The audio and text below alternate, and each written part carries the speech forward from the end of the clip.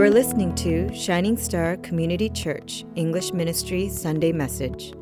Please visit us at www.shiningstar.life. This portion of Galatians just might be one of the most practical passages you could ever come across.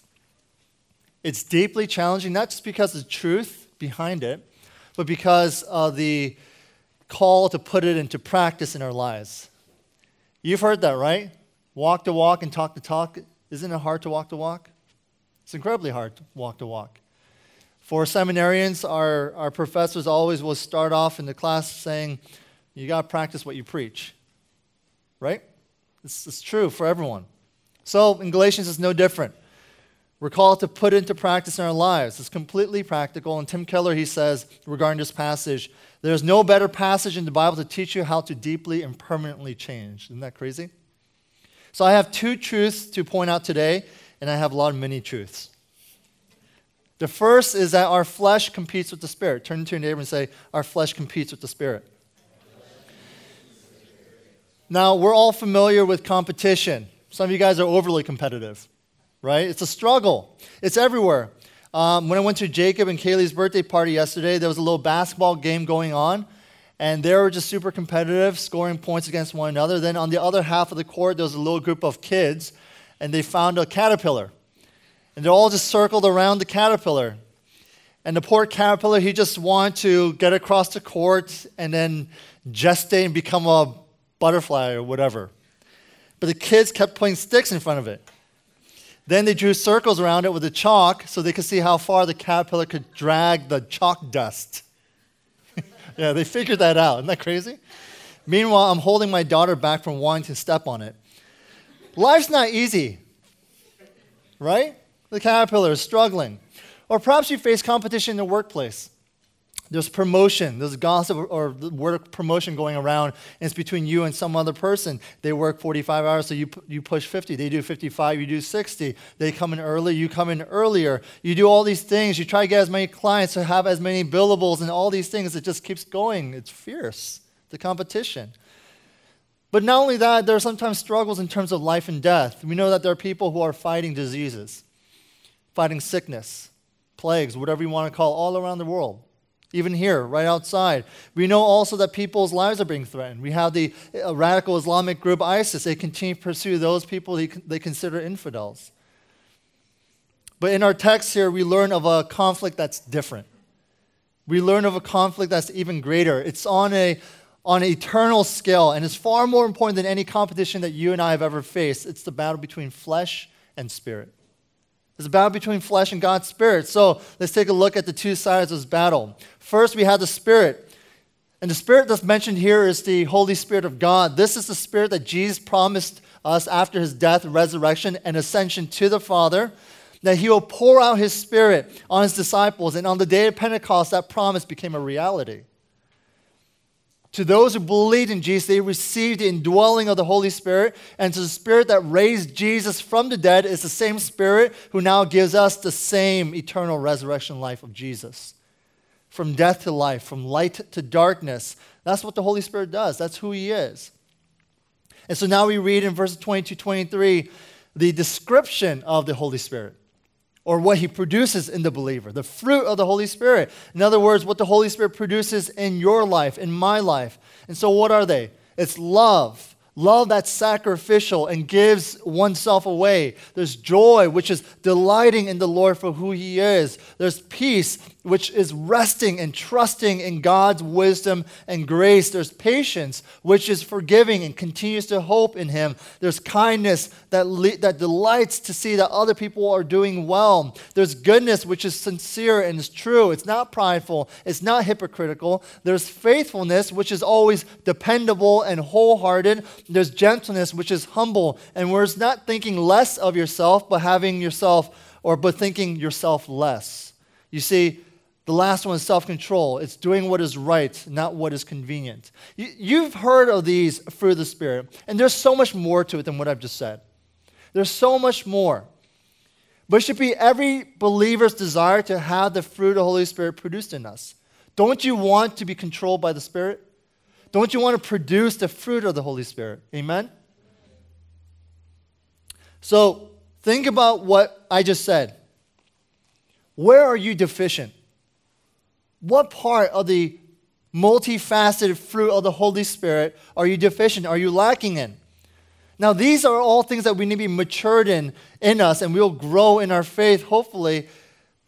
But just because you're great at maybe kindness and maybe at joyfulness, and you're lacking in other areas, doesn't mean that you should ignore those areas. What are we called to do now? How many people here are not patient? I think a lot of us, right? We all struggle with that. We all struggle with that. We need to start praying. We say, God, if you have given us the Holy Spirit, that means you have given us every aspect of the Holy Spirit, right? That means there's certain parts that we are lacking, that we're deficient in. God, whatever it is, whatever is blocking me from realizing and producing that, God, I pray that you would make it known to me. I want the fullness of the Holy Spirit in my life. Amen? The fullness. I don't want just one, two aspect. I want the whole thing. God, I want the fullness of the Holy Spirit. Turn to your neighbor and say, do you want the fullness of the Spirit? So that's the Spirit. Now we have the other side, the flesh, which is a little bit harder to define. The word flesh in Scripture had many meanings. Sometimes it means literal flesh, like muscle tissue. Sometimes it also means physical body. And sometimes it means humanity in general, like in flesh or all flesh, or in somehow in the way that which we live in the flesh. In all those cases, flesh is simply a part of God's creation, and there's nothing actually bad about it. There's nothing actually evil implied by the word. However, there's another definition of flesh.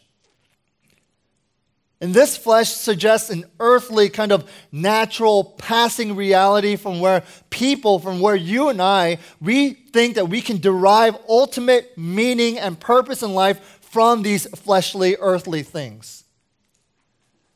That we think this flesh is thinking that somehow anything in this world can give us true purpose.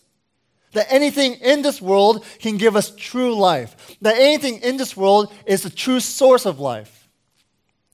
That is wrong. That is the mistake that we make. Let me explain. Whenever you think of man, you think of two natures, spirit and flesh. And we always just kind of break it apart as two natures, the flesh and we have the spirit.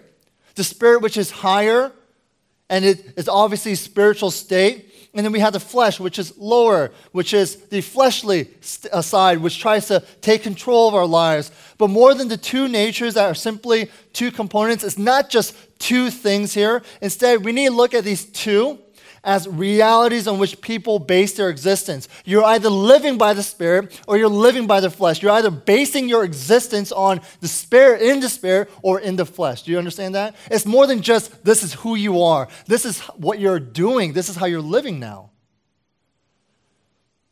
You either live by the Spirit and for the purposes of the Spirit, or you live by the flesh and for the purposes of the flesh. When we live according to the flesh or according to the Spirit, it means we're either focusing on one that leads to death or we're focusing on the one that leads to life and peace. So I want you guys to follow along here, folks. Material things, earthly things, they're not inherently evil. It's not inherently bad. Human feelings, physical desires, sensual pleasures, they aren't things that should be avoided or suppressed. The reason why we've come to understand the flesh is so destructive is that the flesh becomes the norm by which you live your lives. The flesh becomes your end-all, be-all in your lives. The flesh becomes your foundation. The flesh becomes your cross. The flesh becomes your God. You see, that's how we start living.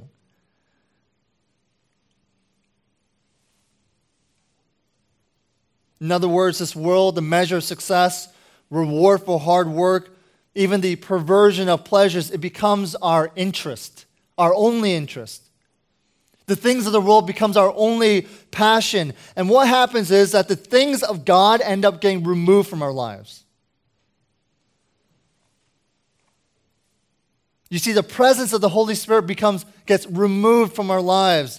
The life that is to come, the hope of glory and what God has promised, all that gets removed from our lives. The sensitivity to the Holy Spirit, it gets removed from our lives. All these things become close to us because we no longer live for it. We no longer pursue the Spirit. Instead, we only pursue the flesh. We only pursue the flesh. We only pursue the things that the world has to offer. And we think that what the world has to offer is our ultimate purpose.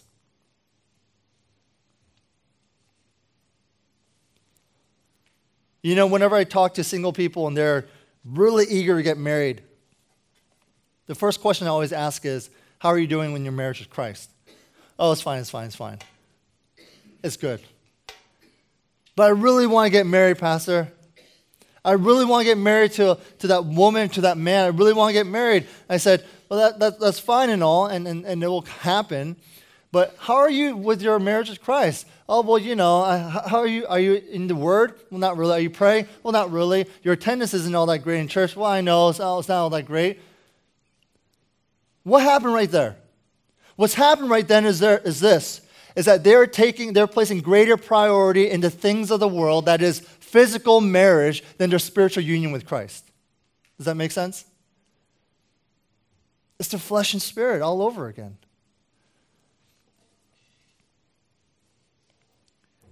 And that's what makes the flesh so destructive. It becomes so consuming. You forget that there's a life in the Spirit to be lived. We're only living for this world, and that's just terrible. You know, one thing I really appreciate about going to YWAM DTS, Discipleship Training School in Hawaii, was that every single day, the school really focused on just your spiritual life. Everything about it was just your spiritual life. And it was great because every single day we would go and we would communicate with people and talk, and it was never about like, what do you do for a living? It was never about where do you come from? It's always about taking a second and just praying and closing your eyes and saying, Holy Spirit, talk to me. Speak to me about how I should speak to that individual across the street. And the Holy Spirit will speak to you. It will give you some image. It will do something. And then you go to that person. I remember this one time, a friend of mine, he and his group, they went to China. And as they were walking in this one area, all of a sudden they took a moment to intercede and pray. And as they prayed, the image that he got was a black cat. Okay, a black cat. And then, I forget what the second image was. It was a black cat was a big thing. And so he said to his group and his staff leaders, I thought of the Lord really put a black cat in my mind for some reason. They're like, okay, we'll keep that in mind.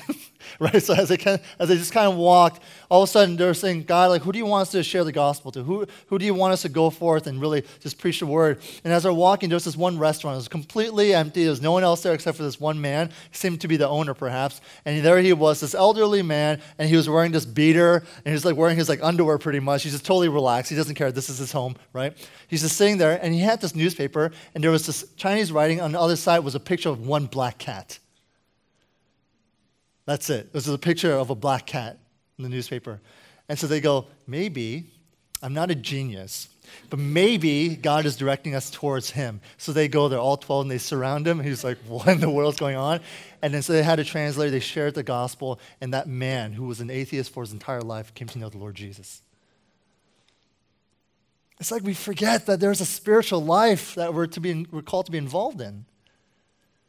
We forget, and all we do is just live for the flesh. And anytime you live for the flesh and by the flesh, there's fear.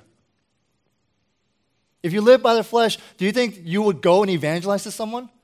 Absolutely not.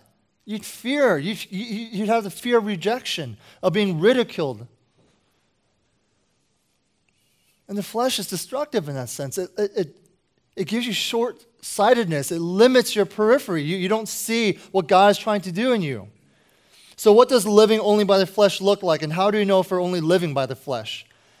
If you only depend on what you can understand and control, you're living by the flesh. If you're driven by what you see and the desires you feel, you're living by the flesh. If you're confident in your own wisdom, in your own power and influence, you're living by the flesh. If you're focused only on yourself in this present time, even if you pursue spiritual things, you're living by the flesh. If you don't feel the need for prayer or to know truth found in Scripture, you're living by the flesh. If you trust in your own understanding with all your heart and soul and mind instead of understanding God, you're living by the flesh. If your sole rationale for decision making is how you'll benefit from it rather than the glory of God, you're living by the flesh. How are you living today? Are you living in the Spirit or are you living in the flesh? So here in verses 19-21, Apostle Paul, he lists the works of the flesh, the results of what happens when we live by the flesh, okay? Because it's not just living by the flesh, but it actually produces something. It produces darkness. It produces greater brokenness in your lives. And so he mentions 4 things. And the first is this: sexual sins. This is what living the flesh produces. The first thing, sexual sins. Things like sexual immorality, impurity, and sensuality. In other words, these were things that were common in the Greco-Roman world and in our day as well. I remember Billy Graham even saying that America is no different from Sodom and Gomorrah. There are websites that promote adultery. You know that, right? That big leak with the Ashley Madison thing. Pornography, which was once and still in many ways widely accepted as the norm of our culture, has now scientifically been proven to create social and family dysfunction. Duh. Like they just got it. You know? The second thing Paul addresses is the sin of being associated with false religion. And he says idolatry and sorcery or witchcraft. Just as it was prevalent in the biblical times, even today there are accounts of tribes, cultures, and nations that practice sorcery. Now, why did the Bible condemn it? Isn't it just a bunch of Harry Potter stuff? No biggie? No, because through it, so many people submit to the power of darkness and Satan rather than God. In 2 Chronicles, we're told of King Manasseh, who was condemned because he practiced sorcery, which included in burning his own children as sacrifices. And he would use fortune-telling, he would use horoscopes, he would use omens and necromancers. Now, I remember looking at the Chinese zodiac. As young as I was, I would always go to Peking Duck. And you would have this fabulous, placemat of the Chinese zodiac, right? I'm a dog. I'm not saying like I'm a dog like I'm hip. Like I'm according to zodiac, a dog, one that barks. And it said that I should marry someone who's a rabbit. But I ended up marrying someone who's a rat. Am I now destined for marital failure? And we follow along with these stupid things and say, oh, it's just for laughs, it's no biggie. But how many people do you know who follow the horoscopes religiously? I'm sorry, I'm a Capricorn. You say you're what? A Pisces? Get away from me. Right? We say that. We go, oh, great. Today, according to my Capricorn thing, I'm supposed to have a great, fantastic day, so nothing can just ruin my life right now. We say all these ridiculous things. And before the Koreans start laughing, just know that in the Korean culture, there used to be a trend of the blood type thing. Where women and men, typically women, because men are more desperate, they don't care who they date. Women would say, you're not an O type? You're not an O negative, positive, A, B, whatever type? You know what? Get away from me. They, in fact, made a movie called like My B Blood Type Boyfriend. It's a fantastic title and even greater movie, right? It's ridiculous, but people will say that. They will dismiss you because they believe that if you don't have a compatible blood type, then you're not worth talking to. You're not even worth dating. Paul's saying this: don't let these foolish, worldly superstitions and spiritualities define your life and future. Don't submit. Don't even give it a second. The third sin Paul addresses is the sin of conflicts, enmity, strife, jealousy, fits of anger, rivalries, dissensions, divisions, envy. These conflicts have one purpose, and that is to destroy. And it does by creating disunity, chaos, distrust, and more. And sadly, these things are common in churches as well as in the rest of the world, and yet we continue to allow these sins to take root in our lives rather than repent of it and seek accountability and healing. How many times have we all, as church members, as so-called family of God, the body of Christ, allowed these sins, these conflicts to get rooted in our lives to the point where it would just totally break apart and separate relationships? How many times have you just stewed in your anger or bitterness? Does time help? No. You'll still hate that person. You just maybe tricked yourself into thinking that you're at a better place now, but you're still not healed, and it will eventually influence all your future relationships. Lastly, Paul addresses the sin of substance abuse. This is another result of sin, of living by the flesh. He says drunkenness and orgies. This is not sexual orgies, but parties that include intoxication. Look, these verses makes it pretty clear as to what constitutes as a sin. If you've ever wanted a black and white description of what a Christian can and can't do, or what it means to be a believer and unbeliever, here it is. Because verses 19-21 describes the life of an unbeliever. So let me ask you this. After hearing all this, what's your response? What's your natural impulse? In your mind and your heart, are you thinking, why can't I do those things? Perhaps right now you're already thinking of ways to justify it. Well, I got to go with my company to have a happy hour. But when we talk about the things of the Spirit, what's our reaction? We try to make all sorts of justifications against doing it. We say, oh, well, it's too demanding, it's too this or that. That's the great conflict. We want to do the things of the world, and we don't want to do the things of the Spirit. But here's the fact. We can't just do what we please, that is, what you naturally desire, because it comes from a point of darkness. What you just want to do, don't do it. Why? Because it's coming from a place of fallenness. And so ultimately, it will not be the best course of action for us in our lives. Why? Because flesh is broken, so therefore following the flesh will only lead to further brokenness.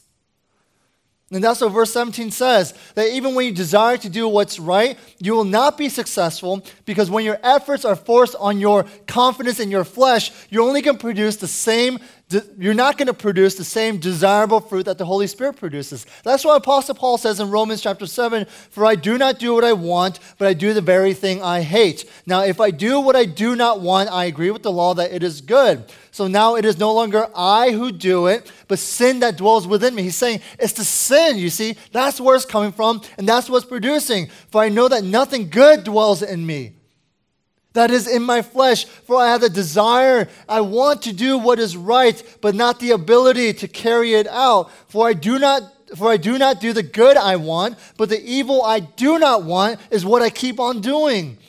Now, if I do what I do not want, it is no longer I who do it, but sin that dwells within me."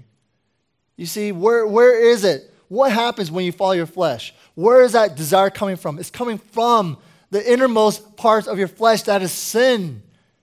It's darkness. That's why the commentary author, John Stott, said, "This is what defines the Christian conflict: fierce, bitter, and unremitting. Moreover, it is a conflict in which by himself the Christian simply cannot be victorious." He's saying you cannot overcome this on your own. You cannot do this on your own. If you can't win this struggle, if you can't win this battle, then what do we do? And the answer to that goes to our second point. We must walk in the Spirit, and only then will you not gratify the flesh. You can't have both, people. You either gratify the flesh and you reject the Spirit, or you gratify the Spirit and you reject the flesh. In a span of nearly 1 year, I've had 2 uncles pass away due to cancer. The thing about cancer is that even if the doctor tells you there's a cure, which would make anyone happy and ecstatic, yes, a cure, you'll soon realize that the cure might actually kill you. So in verse 16, we're told that the hope that God gives you, which is walking in the Spirit, and we will not gratify the flesh, he's saying at the end of this passage, verse 24, 25, he unpacks what verse 16 is saying. He's saying there's 2 treatments to that, you see. If you want to walk by the Spirit, there's 2 treatments. First treatment is kind of a negative sounding one. It says we must crucify the flesh with its passions and desires. Turn to your neighbor and say, crucify the flesh. You got to crucify the flesh. Crucify your passions. Crucify your desires. That's what I was saying before. The cure might kill you. Galatians 2:20 says, I am crucified with Christ. Then in verse 24, we have crucified the flesh with its passions and desires, which means that if we belong to Christ, this crucifying our flesh, it becomes a deliberate act upon our flesh. In other words, you crucifying your flesh, your passions and your desires, it must be an intentional, daily, active crucifixion of it. Does that make sense? When we say take up the cross, or this is the cross we must bear, you see, it was a clear depiction of self-denial. It's like every follower of Christ who knows they're condemned criminals are carrying the cross to the place of execution. So this is you. Imagine this. You know you're guilty. You know that you have sins in your life. You know that you're making mistakes. You know that you're struggling and you're burdened with whatever it might be, that you're whatever sin it is in your life. And so you see that, and you're carrying the weight of the cross, and you're carrying it to the place of execution. So you not only take up the cross, you not only walk with the cross, you actually see the execution take place by taking your sins and nailing it to the cross, metaphorically speaking. And this is the graphic description of repentance. This is what Jesus actually did for you and I.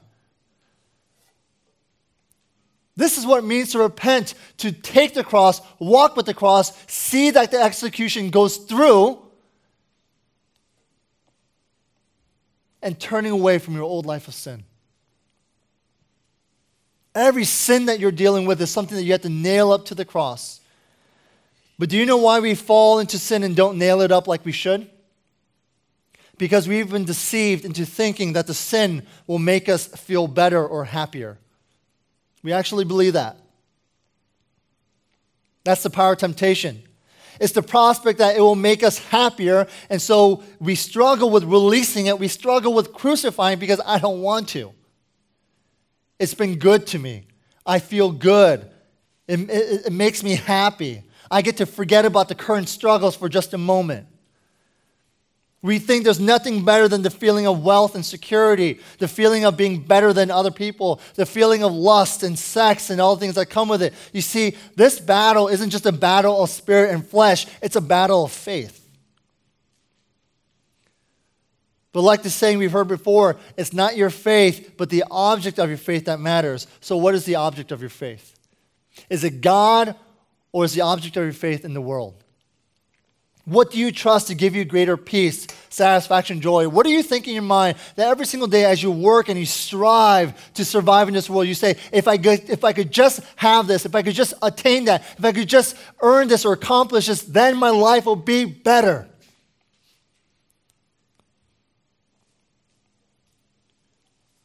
Because every time you say anything in this world, if I just get it, if I just have it, it will make me better, I will be happier, you are then gratifying the flesh. Romans 8:13 says, if you kill it by the Spirit, you will live. What do you do with your flesh? You kill it with the Spirit. What does that mean? I like what John Piper says. He says, out of all the armor that God gives us to fight Satan, only one piece is used for killing, the sword. And according to Ephesians 6:17, he continues, he says, it's called the sword of the Spirit. How awesome is that? So when Paul in Romans says, kill sin by the Spirit, he's telling us to depend on the Spirit, namely the Word of God. Your sword is the Spirit, and the Spirit is the Word of God. How are you doing with your sword? How are you doing with the Word of God? Are you doing everything you can to immerse yourself in it, or is it still part of your New Year's resolution of 2016? You're fighting a battle when your sword is still in its sheath. It's time to take it out and fight it and use it to fight. The second treatment is mentioned in verse 25. We must keep in step with the Spirit. It's a military term that Paul uses. It means staying within formation, okay? The reason why we get out formation is because we don't trust our leader. We don't trust our leader. Is that me? We second guess what he's doing, so we get out of step and out of formation. If you believe that the Spirit of God gives us eternal life, if you believe that he speaks to us in his word, if you believe that he's spoken to you before in supernatural ways where you've spiritually encountered him before, if you believe that he is God and that he is love and that he is faithful and that he is good and that he is sovereign, then you must also believe that when he says for us to walk with him in step and to avoid the pitfalls of sins listed in this passage, no matter how attractive it might be, no matter how socially acceptable it might be, we must believe that he meant it for our own good. If you can believe everything else about God, and yet it is here that we say, well, God, I don't know, I kind of reject you here. That doesn't make any sense. How do we trust in him, though? You know, I'm a steak aficionado. I'm not saying I know a lot about steaks, I just know I like eating them. So I guess in a way I'm an ice cream aficionado too then. That's why the last time I spoke with my brother Kenneth, we hung out, he encouraged me to train with him and do a marathon with him. And I said, I don't do marathons, I do Haagen-Dazs. But it's my passion, okay? Well, the best steak I've ever had was at a restaurant called Del Frisco in New York. I'm not sure if you've been there. If you have never been there, you're going to go, take me. The other day, my wife is at work, and so it was just me and the little one. And I got a pre-marinated steak from Safeway. Sounds amazing, right? It looked good. The price was decent. So I thought, you know what? This would do. So I grilled it for dinner yesterday, made it medium, just like how I like my beef. And so I cooked it to the best of my ability, or I grilled it to the best of my ability. When it was done, I cut a slice of it, excited to taste the steak. Of course, I let it rest. We all know that, right? I take one bite, and I tasted it, and it tasted just like the Jack Link's peppered beef jerky. It was terrible. It was tender, but it was terrible. I wouldn't even call it steak. It was bad. But obviously, I'm not one who's wasteful, so I still ate it. But I remember giving some to my daughter. And she took a bite, and she said, mmm. And I was like, dude, you don't even know. What do you mean, When you've had the best, anything less than the best tastes poor, inadequate, terrible. It makes you long for the time that you had the best. And the reason why, like my daughter, we'll say, to the things of the world is because we've never tasted the greatest satisfaction in life, God. And even if you have, if you don't regularly go back to it, you'll soon forget the taste, and instead you'll grow a palate for the world. That's the sadness. That's the sad reality. So here, and this is how I end, here's the fight for faith. It's not just steering clear from the sins pointed out here in Scripture. The true fight of faith is walking in step with God and fighting to stay satisfied with God. It's fighting to remain in the Word of God every day. It's fighting to be a part of this church every week. It's fighting to be part of the life group community that you're involved in every week. It's fighting to always be prayerful and to meditate on the words of God. And when you do that, you will have tasted something far sweeter, far greater than anything else that the world could offer. And once you've tasted the sweetness of God, the world and the things that it offers will soon begin to taste bitter and undesirable. And then only then, this is what Paul is saying, will your spirit overcome the flesh. When you have so much of God that there's no room for the world. Does that make sense? You want so much of God, and you have so much of God that there's absolutely no room for the world. So what's on your menu today? What's been on your menu every day? You know, when we hear challenges of scripture reading and prayer, we're not just trying to go back to our Sunday school routine of do this because I told you so or anything. No, we have to understand that the Word of God and the ability to pray to Him, it's our lifeline. Where else are you going to get your source? Where else are you going to get the refreshing that you need? Where else do you think you're going to get the conviction to know what is right and what is wrong Where else are you going to get that? You get it from God. And how does God communicate to us? He communicates it to us through His Word. You're in a battle against flesh and blood. Against flesh and spirit.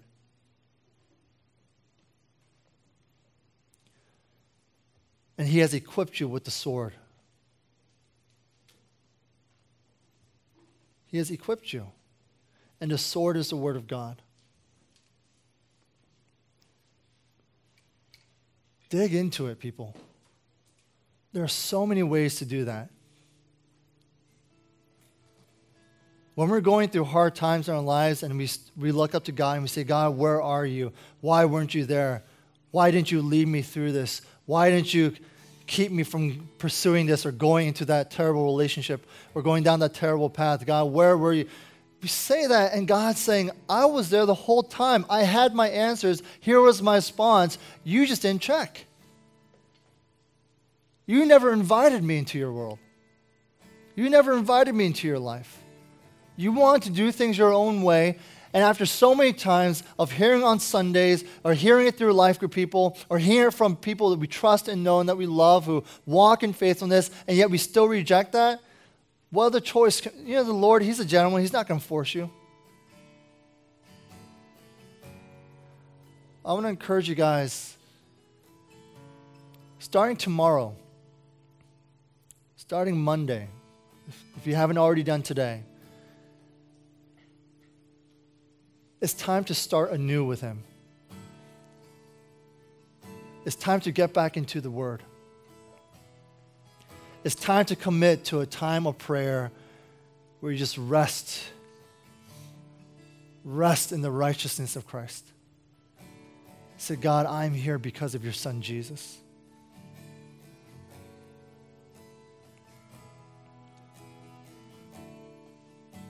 Okay, so let's take a few minutes and pray, and we'll go into our last song.